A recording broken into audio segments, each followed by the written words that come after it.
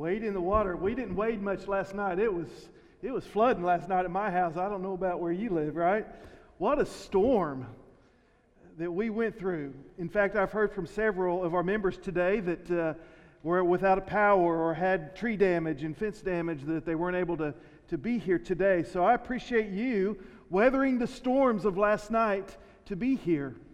And isn't it a great reminder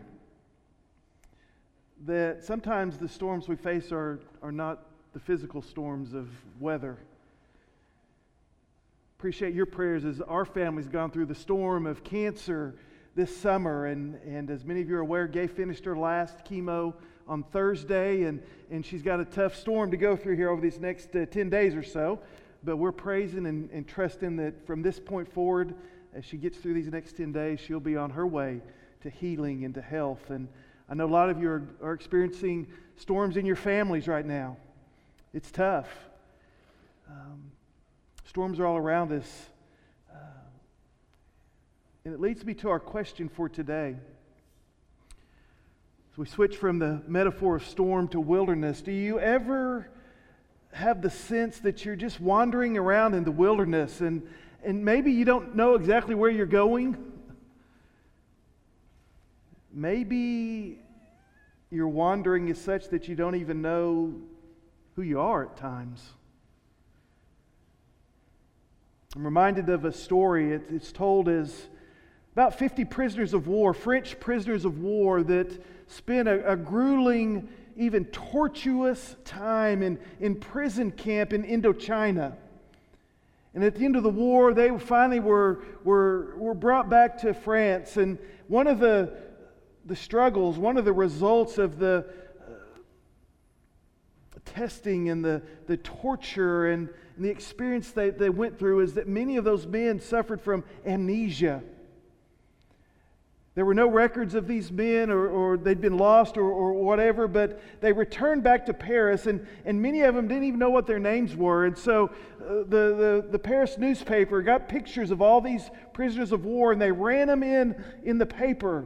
And they said, if any of these men look familiar to you, then we're going to gather at the Opera House, at the gathering place of the community on this night. Please come and help us to identify these prisoners. So the Opera House was full that night, and as the first prisoner walked out onto the platform, the crowd, the congregation became silent. And he looked out over that group of people, and he said, does anyone out there know who I am? Does anyone out there know who I am? Does anyone out there know my name? You know, even today, I think that is a question that so many of us in this world and in our nation are asking. Who am I? Does anyone know who I am? I think it's at the heart and the core of who we are as a people, as a nation. I think our nation is asking that question, who are we? And so I want us to explore and to consider that idea, that thought today, because I believe that every person must be able to, at some point in their life, answer this question, who am I? Who are we? Who are we as a family? Who are we as a people?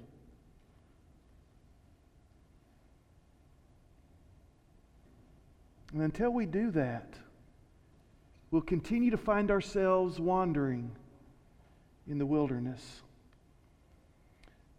So do you know who else wandered in the wilderness? Well, it was Moses, of course. I think Moses lived to be about 120 years, and most of that 120 years he spent wandering in the wilderness. Let me share his story with you again. If you remember, his birth took place in a violent and oppressive time. The Hebrews had been slaves in Egypt for, I believe, 430 years. And they were being afflicted in great and torturous ways. The Egyptians were becoming paranoid and afraid of the numbers of the Hebrews, so the Pharaoh issued the order that all male children who were born must be immediately put to death. And of course, Moses was born during that time. Yet Moses' mother, just like all moms, right? Moses' mother believed that there was something unique and special about her son. That God had a special plan for him. And she was not willing to give herself over, nor her son over to Pharaoh. And so she hid him. She hid him for 3 months. The story that we find in Exodus chapter 2 and chapter 3. She hid him for 3 months, and there came that time where she wasn't able to keep him quiet anymore, to hide the cries that would come from this little boy. And so she began to devise a plan, a way to save her son. And she built a basket, a wicker basket, and covered it in tar and in pitch. Some of your translations will refer to that as an ark. You know, that word's only used twice in the Bible. The first time when God saved Noah and his family in an ark. And now Moses is placed in an ark. Is strategically placed on the Nile River in some reeds where it was known that Pharaoh's daughter would come and would bathe and relax in the afternoon. And sure enough, as we remember the story, Pharaoh's daughter discovered that basket, and she discovered that little boy that was within. And as the plan had been developed, Moses' big sister just happened to come along at that time when Pharaoh's daughter discovered the basket. And she said, let me go and let me find one of the Hebrew women who can nurse this little boy and can take care of this little boy. And sure enough, the Pharaoh's daughter said, sure, go ahead. And she went and she brought Moses' mother. And Pharaoh's daughter said, you know what, I'm going to provide for you, and I want you to raise this boy. And it's interesting, the language there kind of reveals that what's going on. She said, Pharaoh's daughter said, I will give you your reward. I think Pharaoh's daughter knew what was going on. And she saw the love of this mother who would go to extreme cost to protect and to save her son. And she said, you've got your reward, and I'm going to provide for you. And so we believe what probably would have happened is that Moses' biological mother would have cared for him for 3 or 4 years during that nursing period. Of course, Moses would have transitioned into the home of Pharaoh's daughter. And of course, there he would have been raised in all the great education, the wisdom, the knowledge, the politics, and the religion of the Egyptians. And oh, how don't you know, during those adolescent years, teenage and early adult years, how Moses must have asked the question, who am I? Am I Hebrew? Am I an Egyptian? Who am I? And then one day the scripture tells us that Moses grew up, that he matured. He had an understanding of what was going on around him and who he was. If you would, he matured to that point where he had eyes to see. He had ears to hear, and he saw the great oppression that was being put upon his people. And he saw an Egyptian particularly cruel to some Hebrew slaves, and Moses reaching out in a sense of justice, in his anger, in his passion. He lashed out at that Egyptian and killed that Egyptian. Oh, how our uncontrolled passions, our uncontrolled anger, even when we are moved by justice and by what is right, when we allow our anger and passions to act without control, gets us into deep trouble. And Moses was in trouble. And when Pharaoh heard of this, he declared that Moses was to be put to death. So Moses was forced to flee into the wilderness where he would wander for 40 years. Again, asking the question, I'm sure, who am I? Who am I? And there in the wilderness, Moses met his wife. He married her. He became the shepherd of his father-in-law's flocks. What a waste Moses must have sensed and felt and believed his life was. Wandering about in the wilderness, caring for someone else's flocks. The scripture tells us that he named his son Gershom, which means, I am a wanderer in a foreign land. Who am I? I don't even know where my land is, where my country is, who my people are. But God knew where Moses was. And God continued to prepare him for the purposes that God had for him. Back in Egypt, the affliction and the oppression of the Hebrews grew. And in God's perfect timing, one of the great events of history came to being, what we call the Exodus. A new Pharaoh who did not know Moses, who did not have a bounty on Moses' head. A new Pharaoh came to order. And the cries of the Hebrew people became greater and greater and greater. And God was at that point of being ready to bring about their redemption and their salvation. And Moses, Moses was still wandering in the wilderness. And then one day, Moses witnessed something that he'd never seen before. A bush had caught on fire. He'd seen bushes on fire before. We've all seen a Christmas tree, a cedar tree, right? When it ignites, and Moses saw this taking place.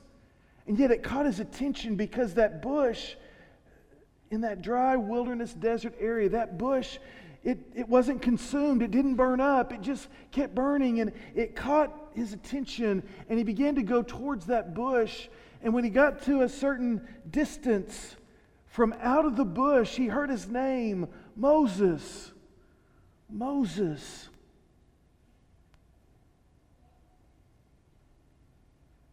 And Moses said, "Here I am." Isn't it amazing that even in the wilderness, God knew Moses' name? Church, we need to be reminded today that no matter how far we've wandered into the wilderness, that God still knows our name. God still calls us by our name. And I love the fact in this story that Moses knows how to respond. How do you respond when God calls your name? Well, what better way to respond than just to say, "Here I am. God, here I am."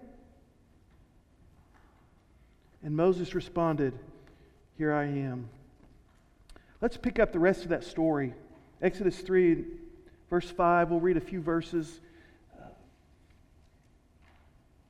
Picking up in verse 4, that part we just told. When the Lord saw that he had turned aside to look, God called him in the midst of the bush and said, "Moses, Moses." And he said, "Here I am." And then the Lord said, "Do not come near here. Remove your sandals from your feet. For the place on which you are standing is holy ground."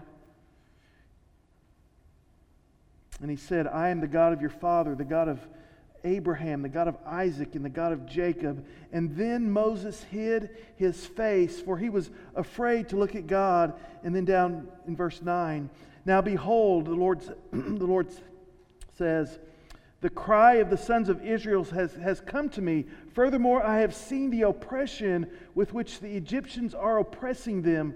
Therefore, come now, and I will send you to Pharaoh, so that you may bring my people, the sons of Israel, out of Egypt." When the Lord calls your name, you are standing on holy ground. When the Lord calls your name, you're standing on holy ground. Those are what I want to call take off your shoes and hide your face moments. Have you had any of those experiences? When the presence of God was so rich and so deep and so powerful that you had to take off your shoes. You had to hide your face. Because God was with you in a powerful way. Take off your shoes moments are those holy moments that are set apart from the rest of life. They are the moments when you find yourself in the presence of God. They are the moments that God changes your life. They are the moments when God opens up the windows into your heart and into your mind so that you can know who you are. I think of those take off your shoes moments in my life. The day of my salvation, I remember coming to that realization, that moment when I had grown up, so to speak, and everything clicked, and I knew of my sinfulness, my need for God to save me. It was a holy moment. It was a take off your shoes moment. The experience I had in my call to ministry as a teenager was a take off your shoes moment. Excuse me. The day I married, gay. Lord, what am I doing here? Wow. What's going on? Take off your shoes. This is a holy moment. When my kids were born, Lord, what have you done now? Right? God, I can't do this. Take off your shoes. I'm with you. I'll never forget, Chad was aware of this story. I hadn't been a pastor very long. I was a youth and college minister most of my young adult years. And I'll never forget the night in my first church at Georgetown when I went over to visit with a couple. He was dying. And I sat with Bud and Margaret as he took his last breath. Take off your shoes. It's a holy moment. When I accepted the call to come and be your pastor, it was a take off your shoes. Holy moment. Oh, I hope you have those moments in your life. And I hope you share and you tell those moments, because those are the moments when God is so real in your life. It helps to shape you. It helps you to know who you are.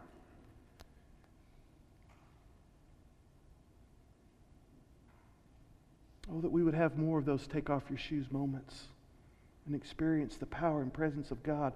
But also together, those hide your face moments. Those hide your face moments are those moments when we come to face with the glory and the holiness of God and of our own sinfulness, of our own guilt before God. We all remember the climax of the Indiana Jones movie, right? The first one. As the Ark of the Covenant is opened up, and that symbolizes the presence of God, the Spirit of God. And do you remember as Indy and Marion are tied there to the stake, Indy whispers over to Marion, shut your eyes. Don't look at it. No matter what happens, don't look at it.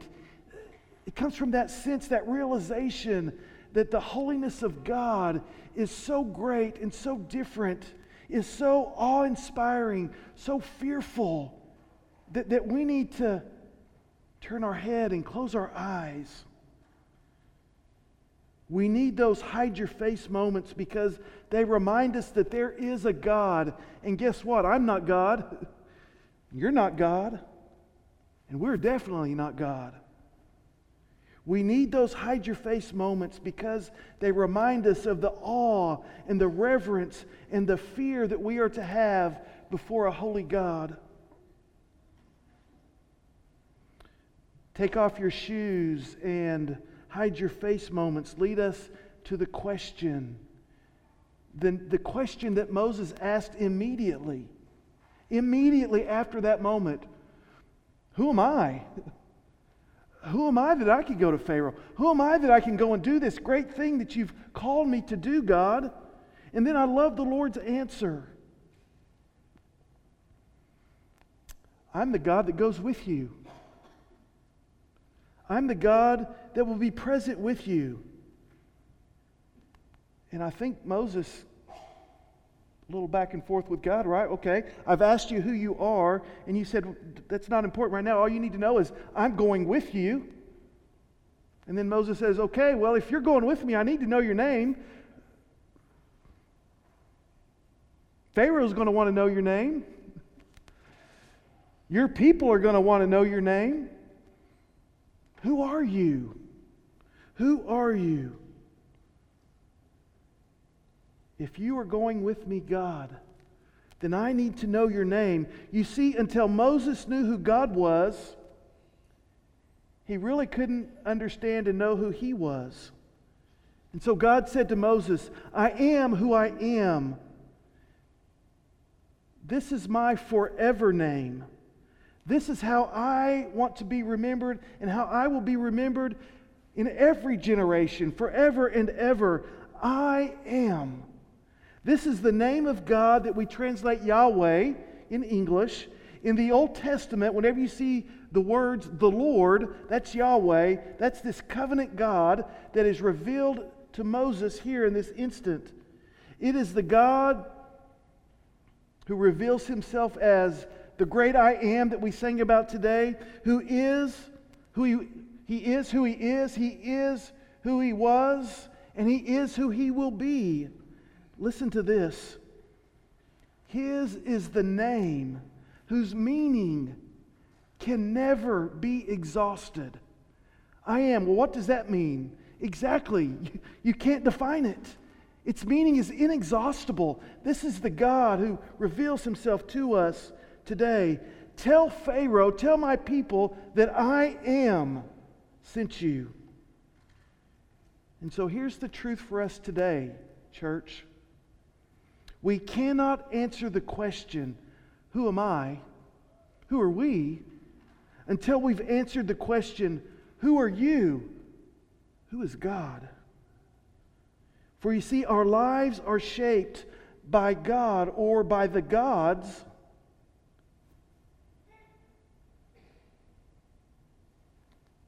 that we call upon, individually and as a nation. In Matthew 16, Jesus gathered with his disciples at a place called Caesarea Philippi, near the temple of Pan.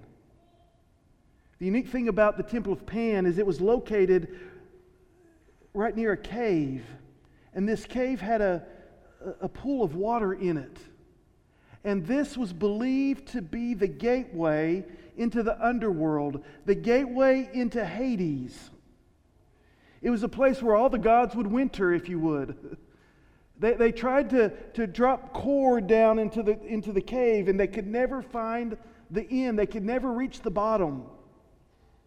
And so they believed that's where all the gods would gather. And so Jesus is with his disciples here in this place of the gods, if you would. And he asks the question, who do you say that I am? And it was Simon, son of Jonah, who answered, you are the Christ, the Son of the living God. You see, this was Simon's take off your shoes and hide your face moment. And Jesus, in that moment, in chapter 16, verse 18, Jesus gave Simon a new name. He said, you are Peter. This word means rock. It refers to a small rock. You are Peter. And upon this rock, it's a different word for rock. It's a bigger rock. And upon this rock, the rock of your confession, the confession that I am the Christ, the Son of the living God, upon this confession, Peter, I will build my church, and the gates of Hades, remember, they're sitting at the gates of Hades, and the gates of Hades will not overpower it.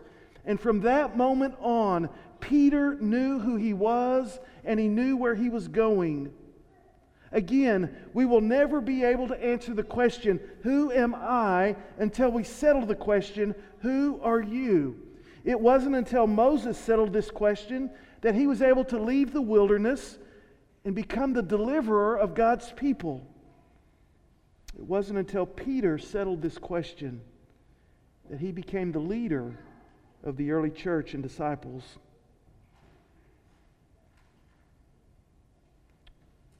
Does anyone know who I am? Asked the prisoner to the audience. Does anyone know my name? Do you know your name today? Do you really know your name? I believe that if we'll listen carefully, that each of us will hear the voice of the Lord calling our name. Today, could it be that today is your take off your shoes moment? You discover what God's doing in your life and who you are. Could it be that today is a hide your face moment for you as you come face to face with a holy, pure, and righteous God? If so, your response will shape the rest of your life from this day forward. Will you, like Moses, reply, "Here I am. God, I hear you calling my name. I'm here. I'm here. Help me to know who I am. Lord, help me to get out of this wilderness that I might become and do all that you've called me to do." And if we'll respond in that way, I believe with all of my heart that God will call each of you out of your wilderness, out of the storms of your life, to that life of purpose and meaning. Even as Moses would discover, it takes him back into the wilderness. Even as we go back into the storms. But we know our name. We know who God is.